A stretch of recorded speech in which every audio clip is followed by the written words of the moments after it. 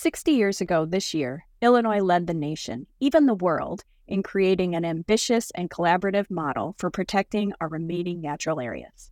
The Illinois Nature Preserve system is a visionary model that many other states have followed.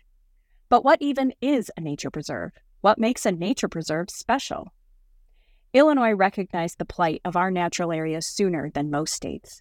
Unlike areas east that had already been transformed, there were still high-quality remnant natural areas remaining, unplowed, unpaved, with the biodiversity still remaining in the plants, the soil, and the fungi.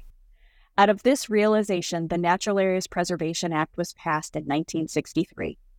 I don't read a lot of Illinois state laws for inspiration, but no matter how often I read it, the Natural Areas Preservation Act still moves me. A particular part that inspires is this. Natural lands and waters, together with the plants and animals living thereon in natural communities, are a part of the heritage of the people. They are of value for scientific research, for teaching, as reservoirs of natural materials, not all of the potential uses of which are now known, as habitats for rare and vanishing species, as places of historic and natural interest and scenic beauty, and as living museums of the native landscape, wherein one may envision and experience primeval conditions in a wilderness-like environment. Do you feel the passion with which this was written?